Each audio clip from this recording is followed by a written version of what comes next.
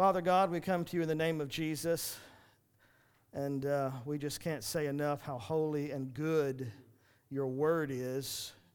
It is your word. It is righteous and true, and I pray that you make that truth evident and concrete for us in our hearts so that we can humble ourselves up under it. Lord, that we don't just read past these words, but that we take them ever so seriously. They are your words. The grass withers and the flower fades, but your word is forever. And it is true and solid ground for us to stand upon. So, Lord, humble us up under it. Give us clarity as we talk about it and as we work our way through it. In Jesus' name we pray. Amen and amen. So I'm not going to have you turn there. I would like for you to turn to Colossians 1:24. Colossians chapter 1, verse 24. And then also 2 Timothy. We're very late in the game. We'll hit 2 Timothy chapter 2, verse 10 just for a minute. I'm going to read Matthew 28, 18 through 20 just to get us all, because that's kind of been our anchor text for several weeks now. So in Matthew 28, Jesus says, he says, and Jesus came to them and said to them, "All authority in heaven and on earth has been given to me. Go therefore and make disciples of all nations, baptizing them in the name of the Father and of the Son and of the Holy Spirit, teaching them to observe all that I have commanded you, and behold, I am with you always to the end of the age." Now in Colossians 1:24, Paul is writing and he says, "Now I rejoice in my suffering for your sake. And in my flesh I am filling up what is lacking in Christ's afflictions for the sake of his body, that is the church." And then in 2 Timothy 2:10, Paul again is writing and he says to Timothy, "Therefore I endure everything for the sake of the elect, that they also may obtain the salvation that is in Christ Jesus with eternal glory." So I didn't have you turn to Matthew 28, but there Jesus gave us a final command before he ascended into heaven. He said, "Go and make disciples." This has been the theme for several weeks now. We spent a long time looking at how Jesus has told us to build the church, as he said in Matthew 16, when he told Peter, "Upon this rock I will build my church, and the gates of hell will not prevail against it." Those two statements in Matthew 16 and here in Matthew 28, they go together. They're inextricably linked, and it's remarkable in how they're linked because Jesus is commanding us to go and do something that only he can do. As I see it, and I'll confess to you up front that I am painting with a very broad brush, and my wife gets on to me sometimes for doing that. But I have to paint with a broad brush because that's what preachers do. I cannot stand up here and just talk to one person. I gotta speak to all of you. So broad brushes are what we use, and I've got to do my job to try to narrow the application as much as I can. And so it tries to hit somewhere in your ballpark, and then I rely on the Holy Spirit to try to bring it home for you. But with my broad brush strokes, the problem that I see is that Christ gives us this great commission, and this applies to both the church, the body corporate, and it applies to individuals. But many Christians, a lot of Christians, they've set aside their responsibilities for making disciples, and they've pushed all of that off onto the church, the organization. They don't take a personal role in the work of making disciples, often because we don't see them for a lack of compassion. We've talked about that, Christian blindness. And if we manage to solve that problem of Christian blindness, and we look at the world through the eyes of joy-fueled, joy-enabled Christian compassion, then we often face another problem on the other side of that, where they're looking back at us, but they don't see us because we look too much like they do. Christian camouflage, that was last week. Why would they want what we've got if it looks too much like what they already have? And we've talked about some reasons and some dangers that Christians face. I believe that making disciples is of very great importance. We ought to have a passion for it. If we don't, then we ought to be on our knees repenting and begging God to give us a heart to pursue the lost sheep of the world. And I'm not just making that up. That's not just me thinking, oh, this is what we ought to do. That is based on what I read in the Scripture. I have found that the older I get and the more I study God's Word, I feel it is very important for us not to just gloss over what it says. For me personally, I really want to let what it says to sink in. I mean, there's just so much that we read here in the Bible that we just move right past it without thinking twice about it. And we what it says, when we read it, we come up to some things that we read, and it really should stop us dead in our tracks. It really should stop us. I mean, and we should be saying, did I really just read what I read? Amen. Did it really just say that? Am I really supposed to do this?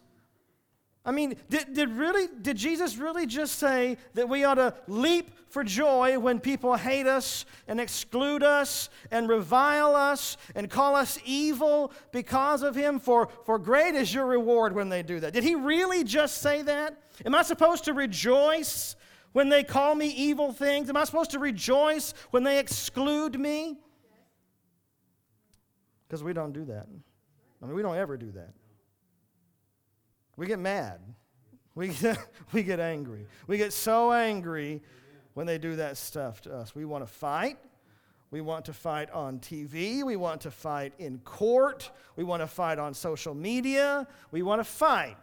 I mean, just because we're not throwing fists doesn't mean we're not fighting. But Jesus said, rejoice. He said, leap for joy because great is your reward.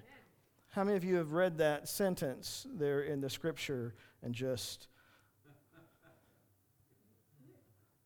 read right past it and never once stopped to consider what it really, really means?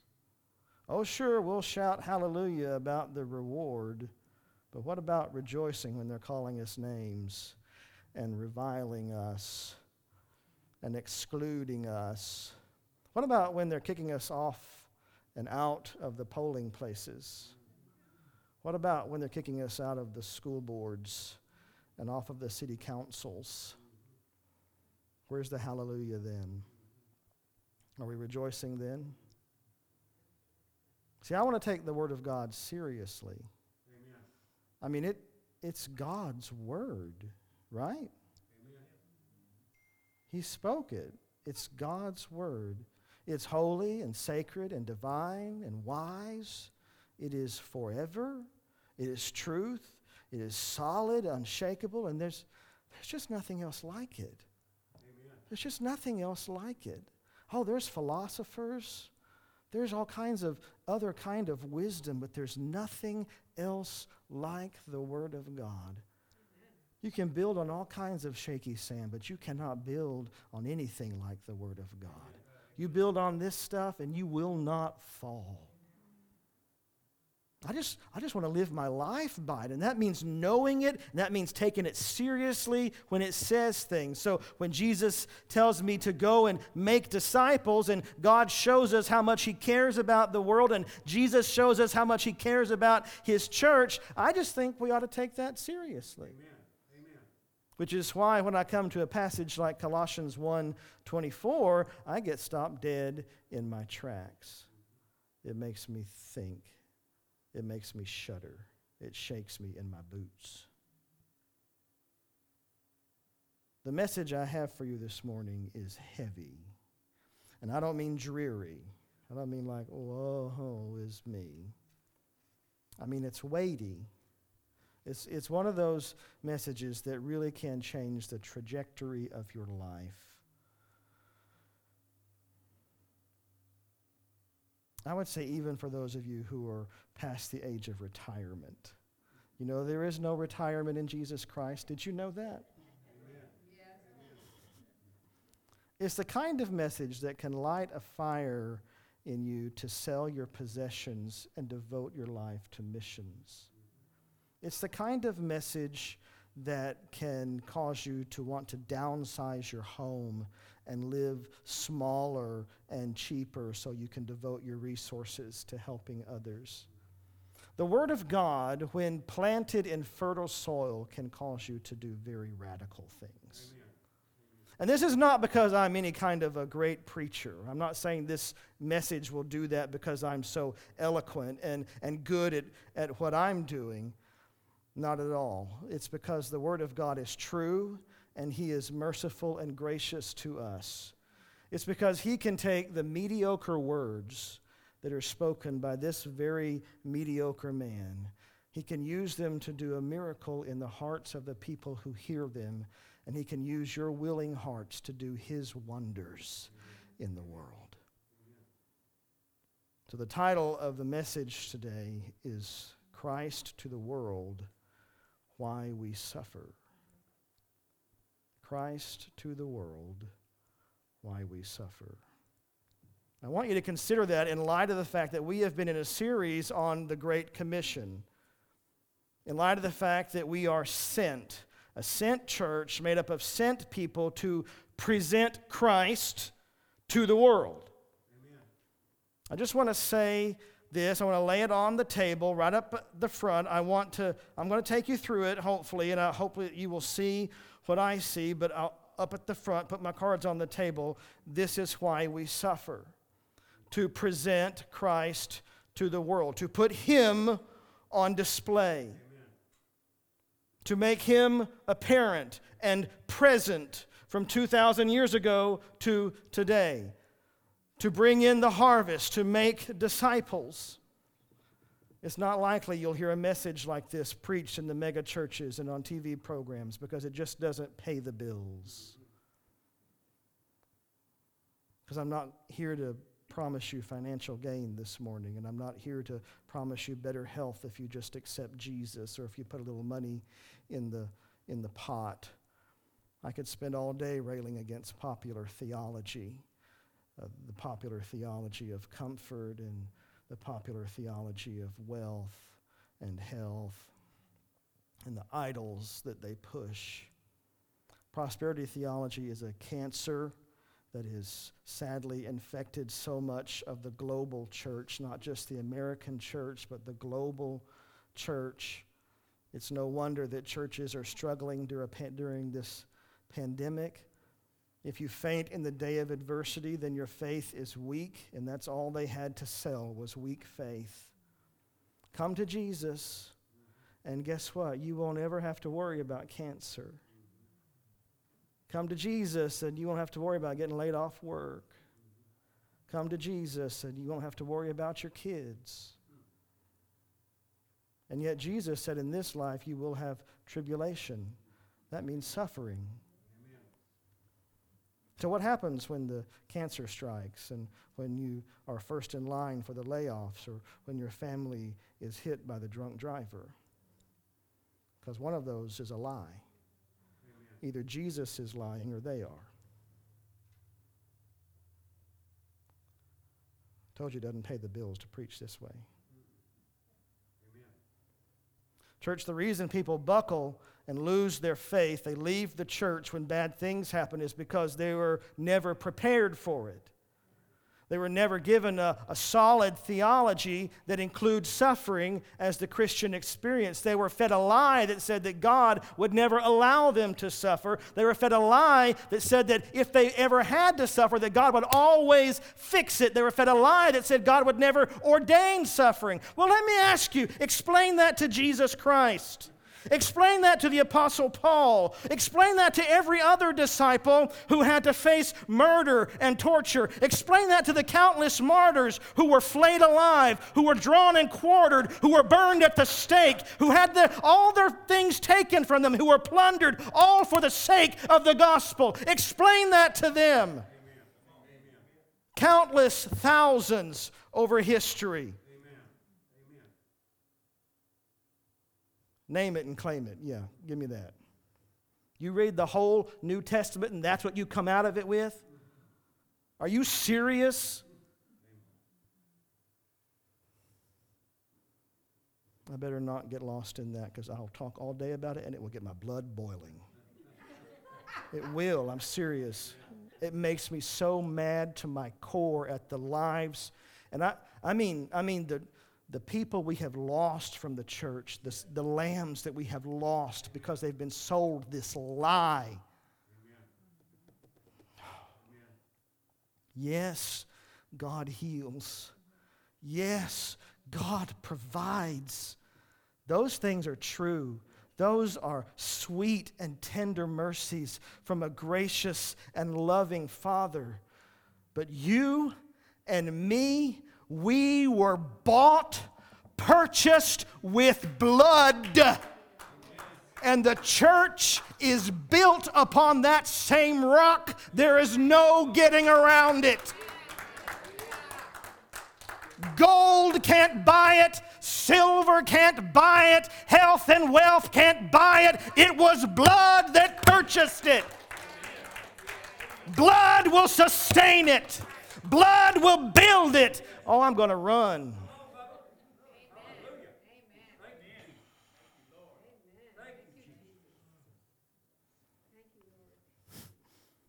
Now to my text this morning.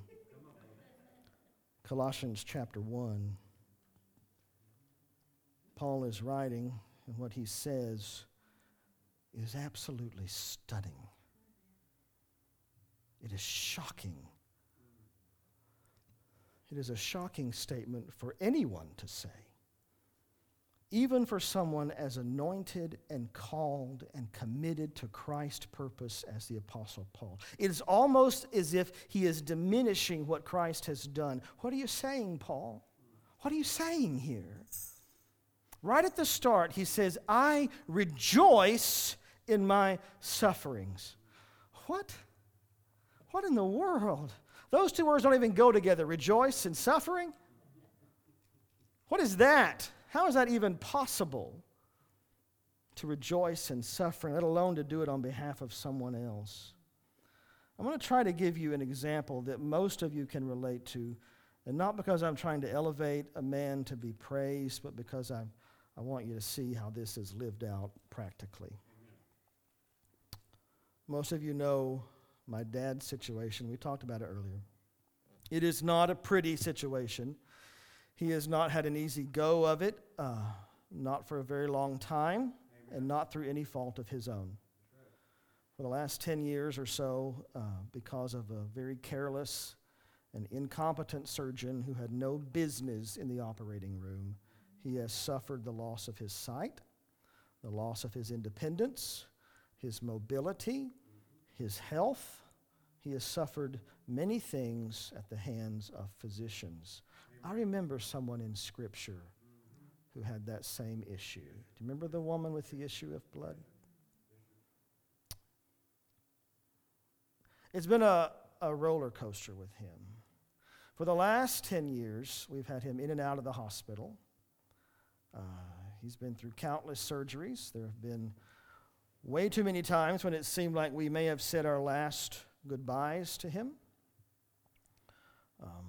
He's had ups and downs, and each time he goes downhill, he seems to go a little bit lower, and he stays a little bit longer. And when he comes back up the hill, he never quite gets to the same highs that he had before. I have wrestled over this. I have prayed over this because I know the promises that God has given.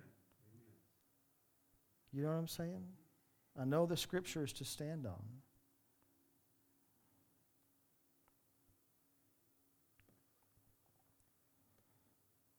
And I know that Dad has wrestled over it as well.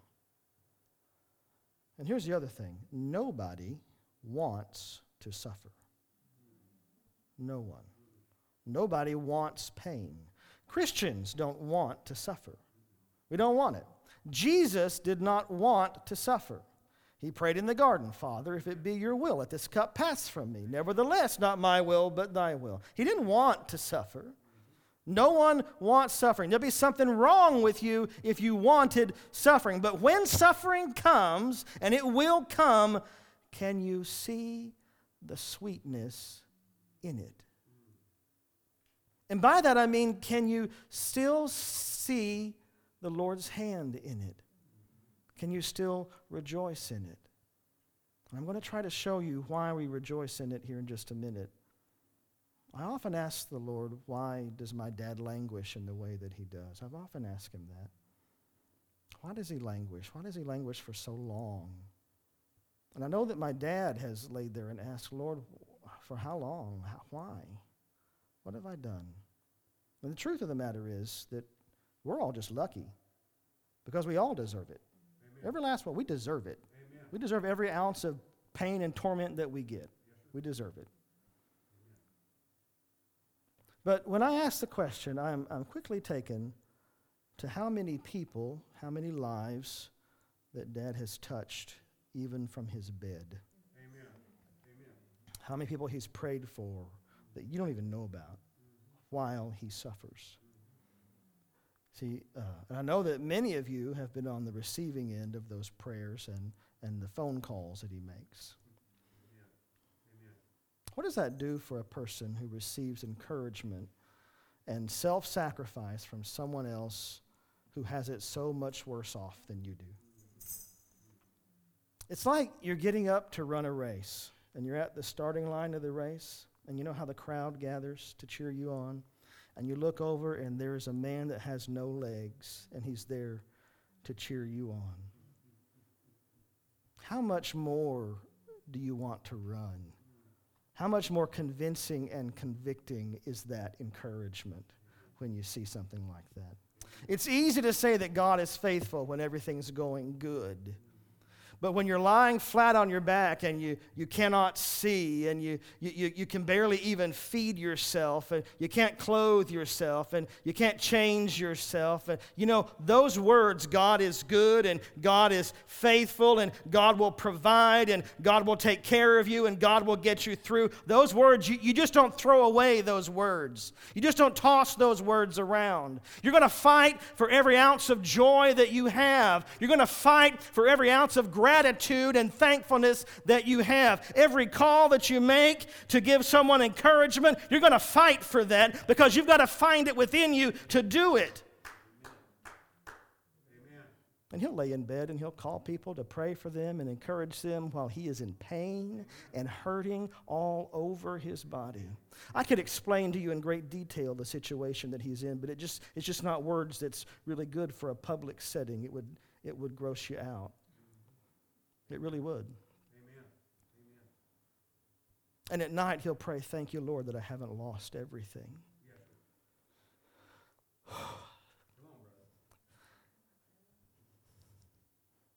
Thank you, Lord, that I can still use the phone and call people and encourage them, yes, rejoicing in his suffering. You know, that was one of his biggest concerns a week ago when we were looking at things, and he was really bad, and he would have a moment of clarity, and was that he wasn't able to use his phone. Looked up at me and he said, son, that's the only way I know how to minister anymore. I can't get up, I can't get out, I can't go and do, used to he'd go and do stuff. He's a handyman, a craftsman. He could go fix things, he could go talk to people, go buy people lunch. He could build ramps for people, go do locks on doors. He could fix plumbing. He could do all those kinds of things. That's what he'd go do for people. Go minister to people. He can't do any of that anymore. All I can do is pick up the phone. And when he lost that, he said, son, that's all I know how to do.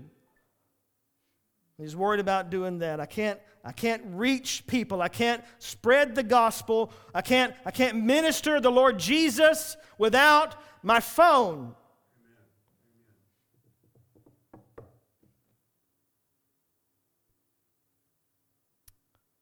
So when difficulty hits your life,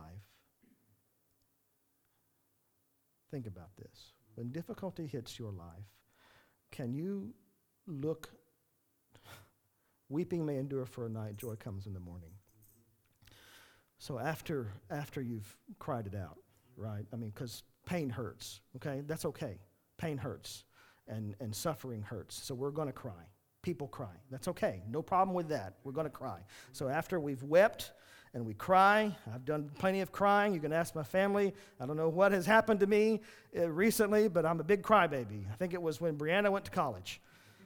I just cry all the time. It's okay. We cry. Things hurt. Amen. Yes, they do. But when we cry, can we lift our head to heaven and with tears in our eyes, can we say, thank you, Lord, that I can still tell others how good you are. Amen. Jesus, hallelujah. If a testimony of your goodness is all that I have left, then you have left me enough to rejoice.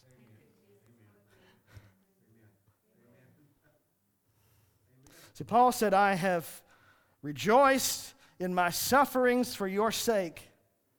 That is so stunning to begin with. What a remarkable thing to say. But then, he doesn't stop there. He goes on and says something even more shocking. Something even more beyond understanding. Paul says that he, Paul, this mere man, is filling up what is lacking in Christ's affliction. What could possibly be lacking in Christ's affliction? Did he not suffer enough? Did he not bear enough? Was the sins of the whole world forever and ever, were they not enough, Paul? Was it being pierced for our transgressions and bruised for our iniquities? Was that not enough? Was it not enough that he was despised and rejected by his own? Was it not enough that he came and he loved us and he came to save us, but we threw him out? Was the crown of thorns and the whipping post, were they not enough? Was the cross of Calvary not enough? What could possibly be lacking in Christ's afflictions?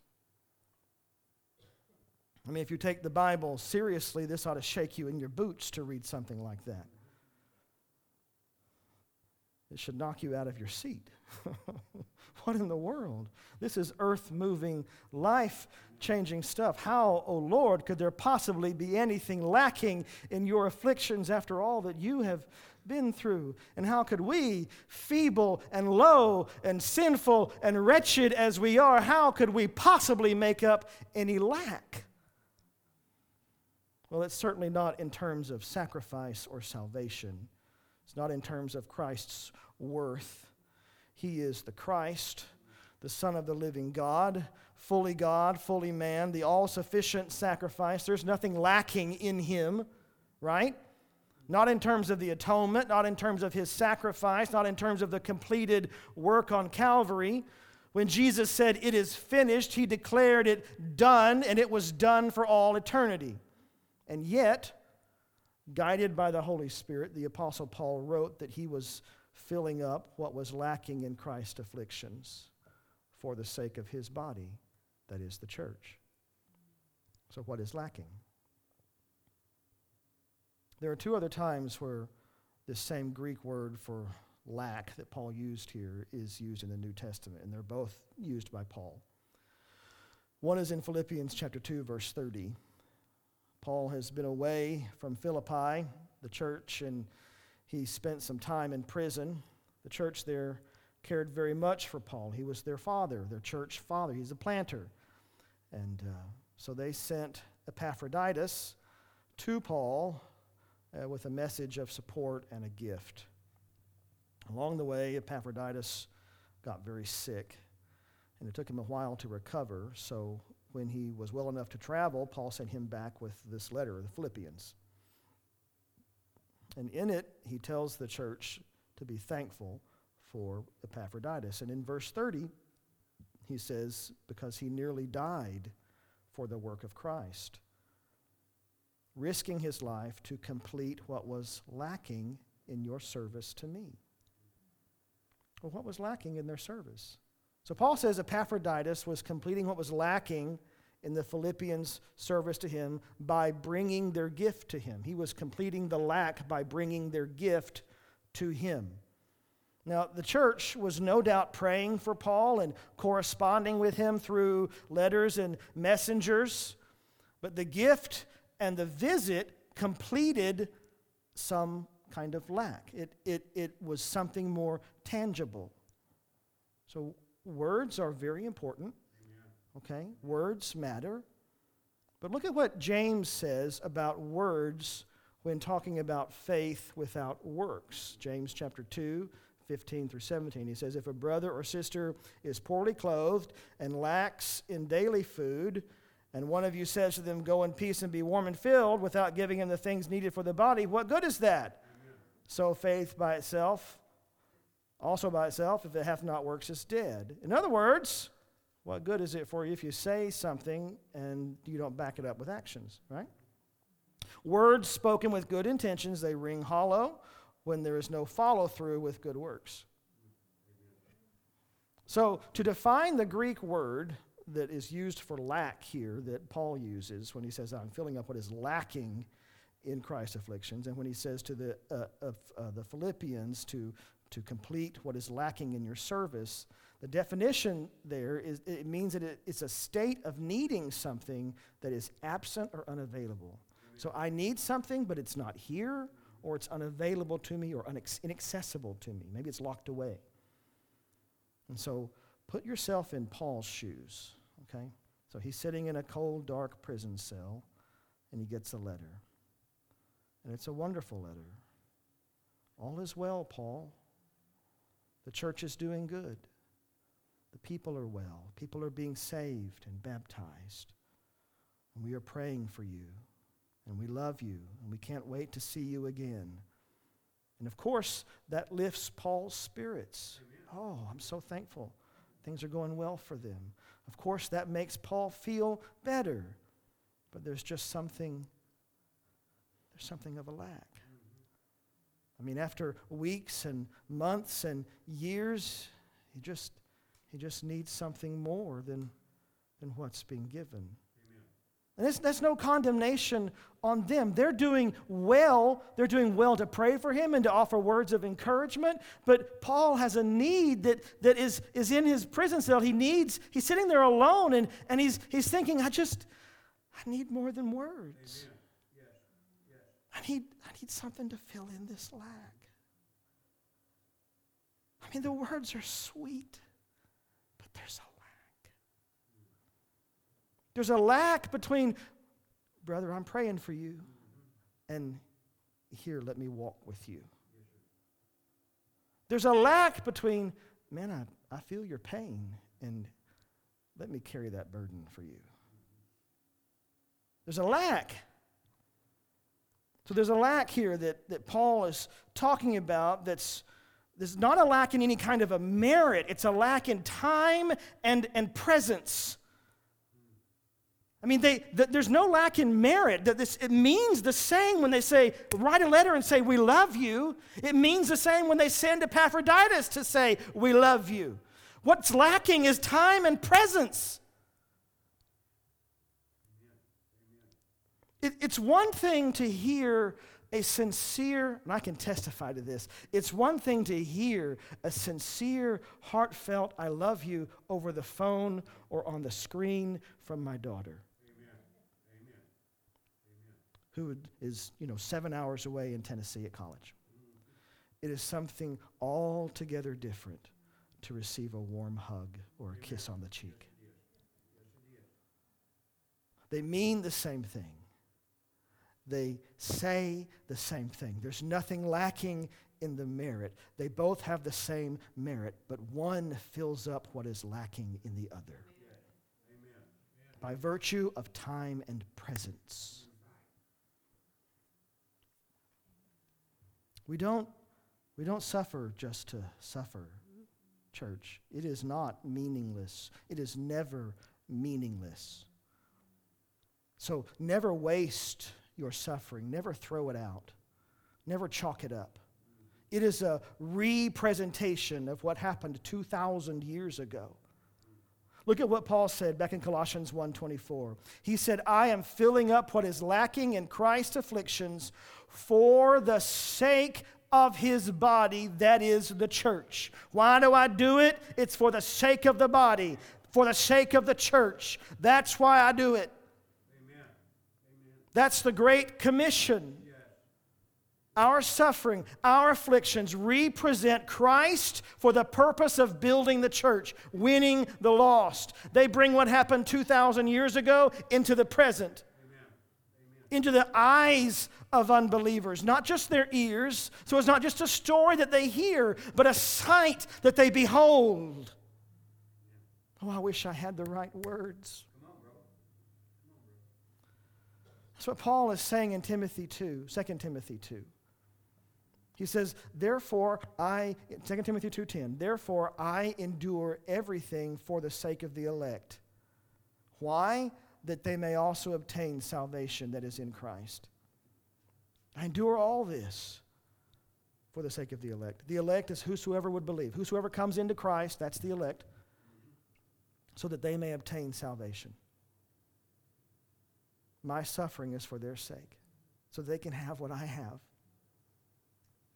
It's for the Great Commission. I wish I had time to really unpack that text, but I'm running low. Church, your suffering, your affliction is not in vain. Amen. It is not for nothing. It is not for nothing. There's purpose in it. The Great Commission is behind it. Did you ever think about that? You've read past that passage. I guarantee you, if you've ever read that passage, you just read past it and you never once thought about it. Someone is watching how you suffer. Someone is watching you in your affliction. And they're watching how you fight for joy or how you wallow in defeat. Someone is watching how you suffer. They're watching how you pour yourself out to others even though you have nothing left to give, even though your whole body aches. Or they're watching how you withdraw into yourself, how you recoil into yourself, how you demand that every eye be on you. They're watching how you melt down and break down. Do you suffer selfishly, or do you suffer like a Savior?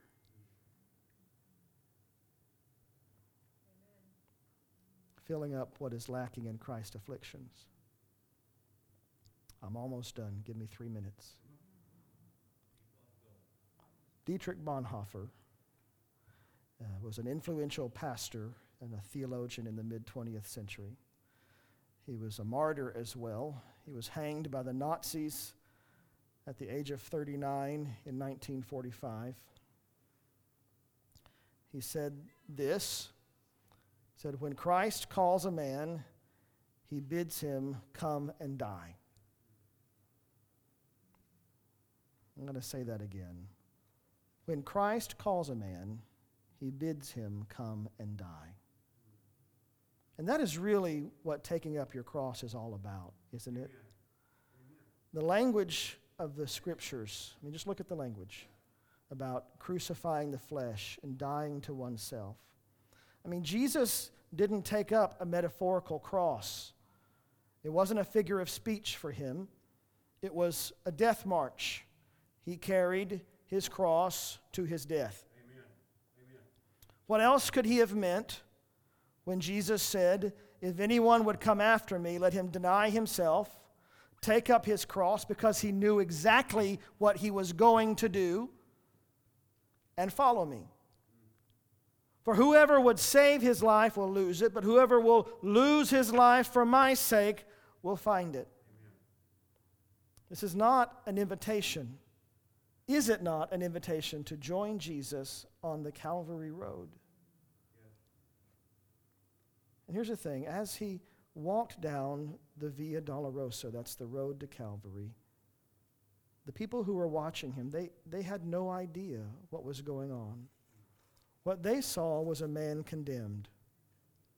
They lacked context. Amen. Okay? They were on the wrong side of the cross. But they watched Jesus take it. They watched him beaten and not complain. They watched him be ridiculed and mocked and did not hear him offer a defense. He turned the other cheek. They watched him hang on the cross and they heard him pray for them. Bless those who curse you. Do good to them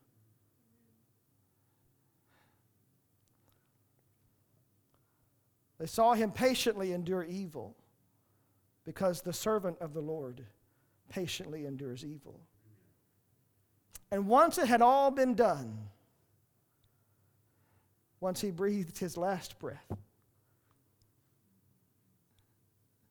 then their eyes could be opened. Then the veil was torn. Amen. That was when the Roman soldiers said, surely this was the Son of God. They saw him suffer like a Savior.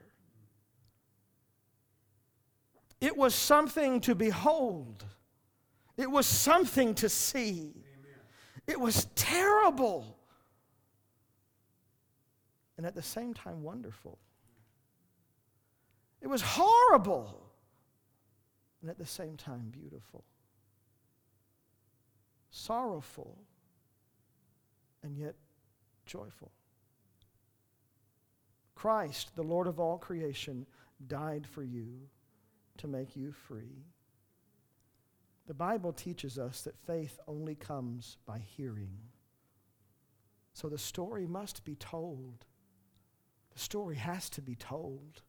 That's why we preach. That's why we tell the gospel story. But isn't it funny that seeing is believing? That's why we suffer, to add context to the story that we tell. So that they may hear and see that God is good. Especially when we suffer for their sakes.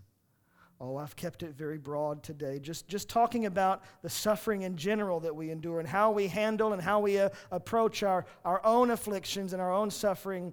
But when we add that element of self-sacrifice for another, oh, the power we have in that testimony. Amen. Amen.